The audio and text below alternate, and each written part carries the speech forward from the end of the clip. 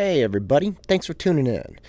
In this episode of College Chaos, sponsored by The Engine, we're going to focus on the UC recent decision to limit and then terminate the use of the SAT and ACT tests for their admissions. There's a particularly difficult topic and a lot of charged positions on both sides, but it's a really important thing to look at. I hope you enjoy it. Welcome to The Engine.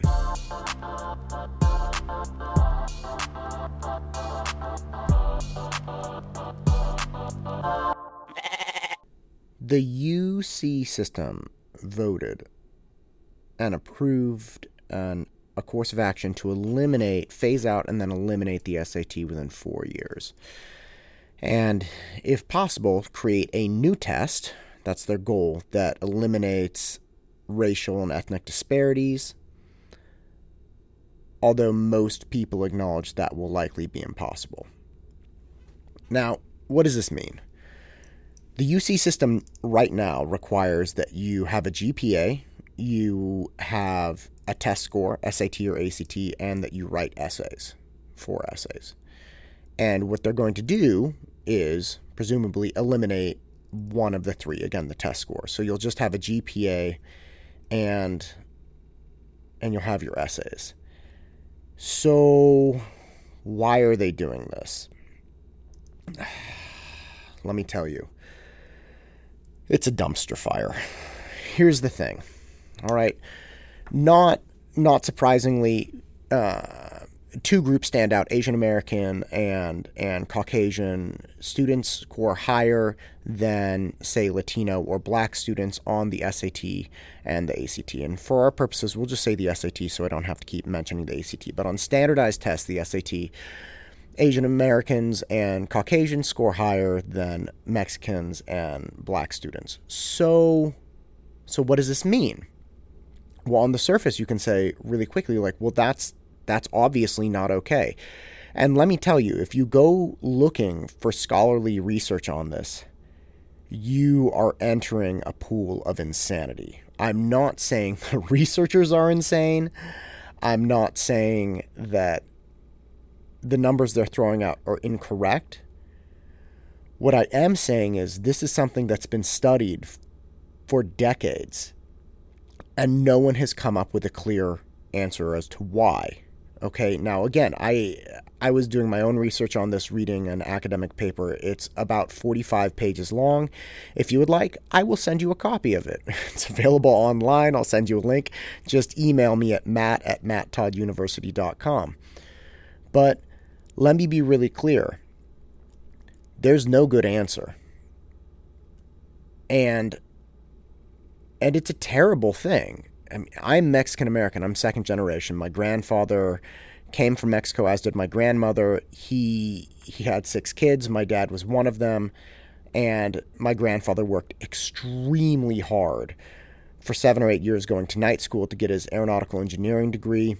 And then my dad and my uncles went to Vietnam. Several of them came back, used the GI Bill to become educated. My dad became a doctor. One of my uncles became an attorney. He ended up going to Harvard Law. And another one of my uncles became a professor for decades and recently just retired from the CSU system. So I have educated people in my family, and we are also minorities. And it's very difficult to see that, hey, Mexican Americans, Latinos in general, are struggling with this specific test, and obviously struggling with the barrier to entry into higher education. I'm not insensitive to that point. And I also am not neglecting the fact that there may be really clear reasons for this.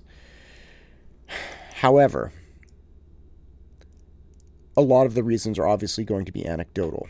Because if there was a one-off reason, if there was a one just basic reason, all of the academic researchers would have found it.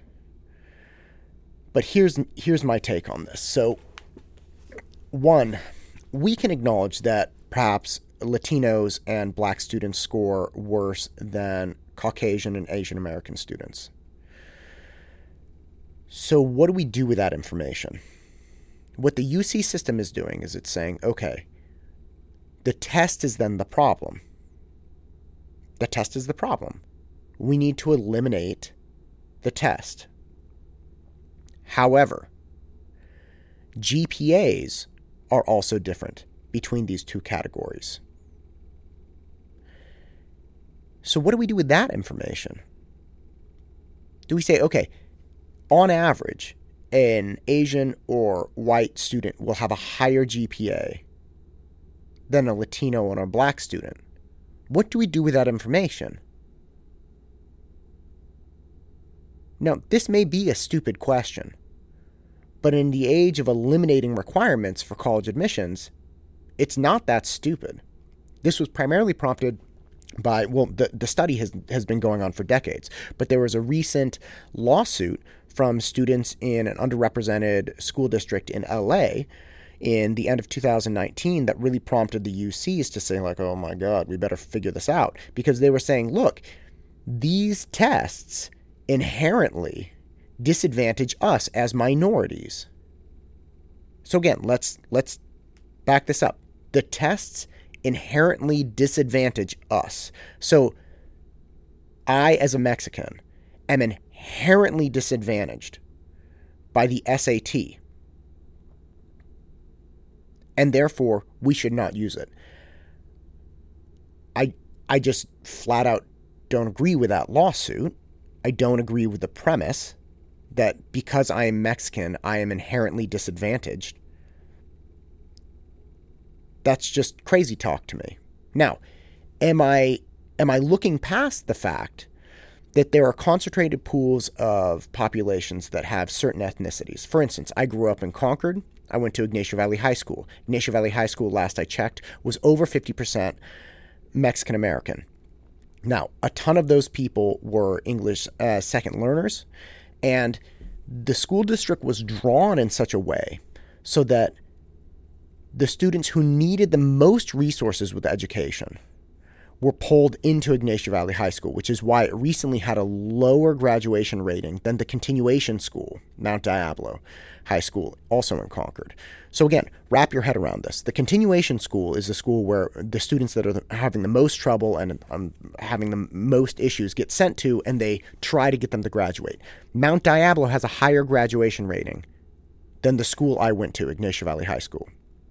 Now, that's because, a number of reasons, but one of them is that it's concentrating all of the students into one particular area. That might be ESL students or parents have lowest income or parents have lower education, whatever it is. Now, at Ignacio Valley High School, what happened? Okay, even when I was there were students that were fleeing Ignacio Valley High School because their parents looked around and said, oh my gosh, this is not necessarily a school that I want my students to go to. So what they would do is they would go to the high school that was just a couple miles up the road, Northgate High School. Now, Northgate High School, again, also public, but drew from a different area, different tax base area. So you had more tax dollars getting driven into this high school. You had a much greater population of, say, Asian American students, much lower population of Latino students. And Northgate High School, again, also public, produces really bright students, higher GPAs, higher test scores, and it's just not the same. I mean, if you take a GPA from Ignacio Valley High School and you compare it to a GPA from Northgate High School, these are not the same GPAs. And we know this because we have tests that compare the two schools. Now, isn't that a standardized test? Yes, it is. Yes, it is. We're using standardized tests to grade high schools. And where's the lawsuit with that? Where's the lawsuit saying, hey, we shouldn't be able to use standardized tests anywhere? There's another standardized test that is given to high school students, a Smarter Balance test, and it's given in grades 3, 8, and 11. This test shows overwhelming disparity between the usual suspects. You have black students, you have Latino students, you have white students, you have Asian students. It falls into line with exactly what you would think. Black students and Latino students are scoring lower in English and math proficiency. White and Asian students are scoring higher, Asians being the top. Now, nobody is saying, or at least it is not popular enough to garner media attention, nobody is saying that the Smarter Balance test is inherently biased to underrepresented minorities. Why not? If this is the case, if we are going to say that standardized tests that show disparity between ethnic groups are inherently biased, even when the research is saying, the academic research done at universities that require these tests for admissions, even though the research is saying we don't necessarily know why. Why don't we go the full spectrum? Let's eliminate all standardized tests. Let's eliminate all metrics unless they can show equality perfectly, equality of outcome. In the research, by the way, it's worthy of noting that the achievement gap and ability gap, it's understood to start before students even come into elementary school. And that's a horrific thought, to think this poor 5-year-old or 4-year-old, based on just ethnicity alone, might already be a leg down. Again, as a Mexican American, that is not a popular thought in my head. But how are we going to do this? How are we going to actually get a real prediction of how students are going to do? Because love it or hate it, the UCs acknowledge that the SAT is a better predictor of success in the first year at university. You go to UC Berkeley, the best quantitative predictor is the SAT. It beats your GPA. So if you want to know if you have a pool of students who's going to do well in the first year, or at least who we would predict would do well, the first number you should look at is an SAT score. The second number is a GPA. Now, again, not a popular stance, because underrepresented minorities say, yes, but we overwhelmingly score lower on this test, so we should eliminate it. But underrepresented minorities, again, score lower as far as GPA. They score lower as, on average, of course, not all of them. They score lower on every metric, quantitative metric. And that's terrible. Let me be painfully clear. That's terrible. But it's also the reality of our system right now. I'm not going to sit here and tell you that it's terrible and therefore we should change math. My own dad had to do, I think it was 4 or 5 years at a JC before he was able to transfer into UC Davis.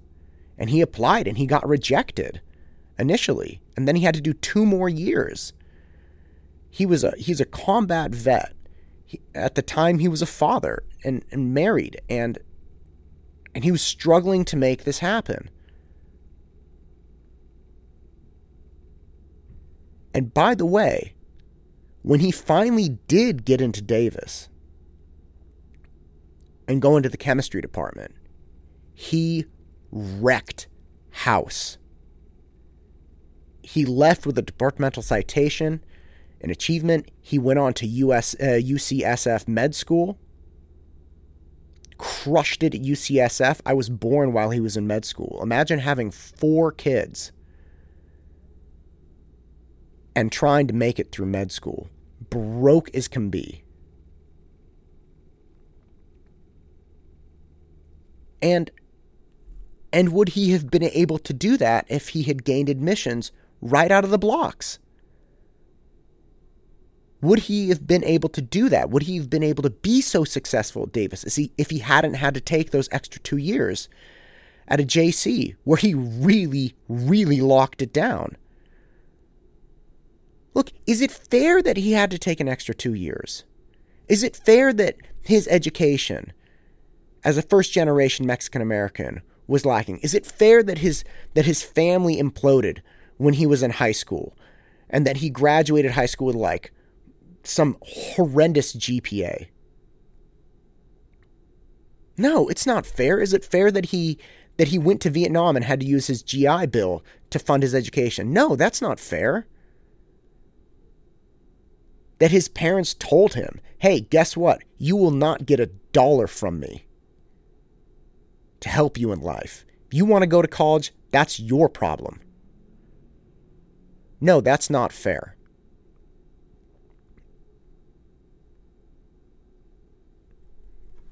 And I think about my dad, and I think about what he had to go through to give me a better shot. And I think about my grandfather and what he had to go through to give my dad a better shot.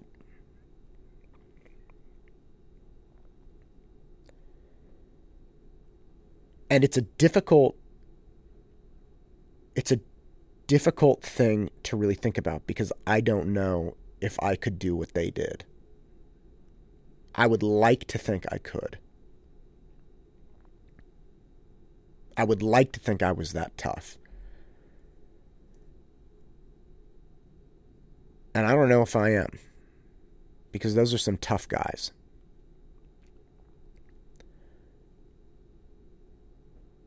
But I do know that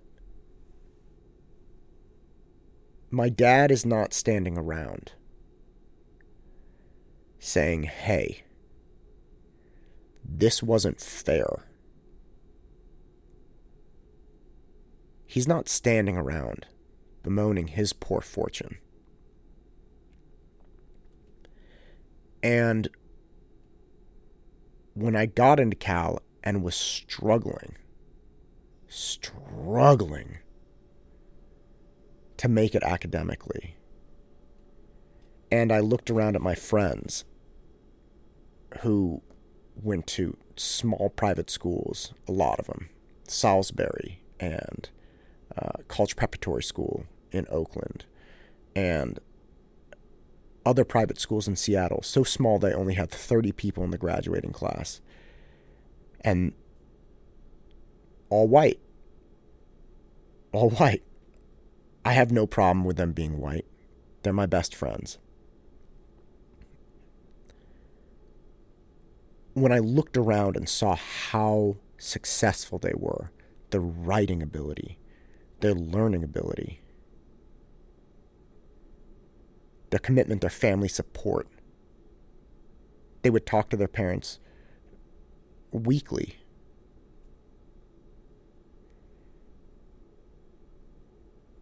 I don't know if I talk to my parents every 2 months. And when I came home one semester for Christmas break, it was the Christmas break of my sophomore year, and I hadn't done well that semester. My dad did not look at me and say, this is not fair. My dad did not say, we need to talk to somebody because other students of other ethnicities are doing better than you. My dad looked at me and he said, get it together or you're done. And the next semester I got a 4.0.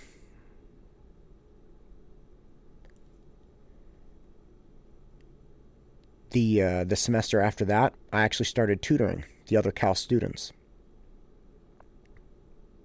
I became the youngest manager in the tutoring center. They hadn't had an undergraduate before. I started tutoring privately the week I graduated from college. I have never looked back. I've never had a boss. I've never had an HR rep. I've never had a business mentor. I did not study business. I studied math, and then I switched to rhetoric. And here I am, 16 years later. And my children will have it better than I had it. And better than my dad had it, and better than my grandfather had it. And I don't know how they're going to do in life. But what I can tell you is, for sure, if they do poorly at any point in their life, if other people, whoever the people are outperforming them,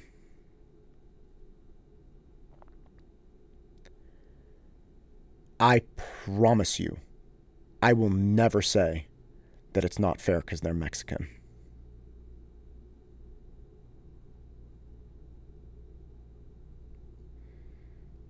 I'm Matt Todd. I hope you've enjoyed this episode of College Chaos. Go out and crush it.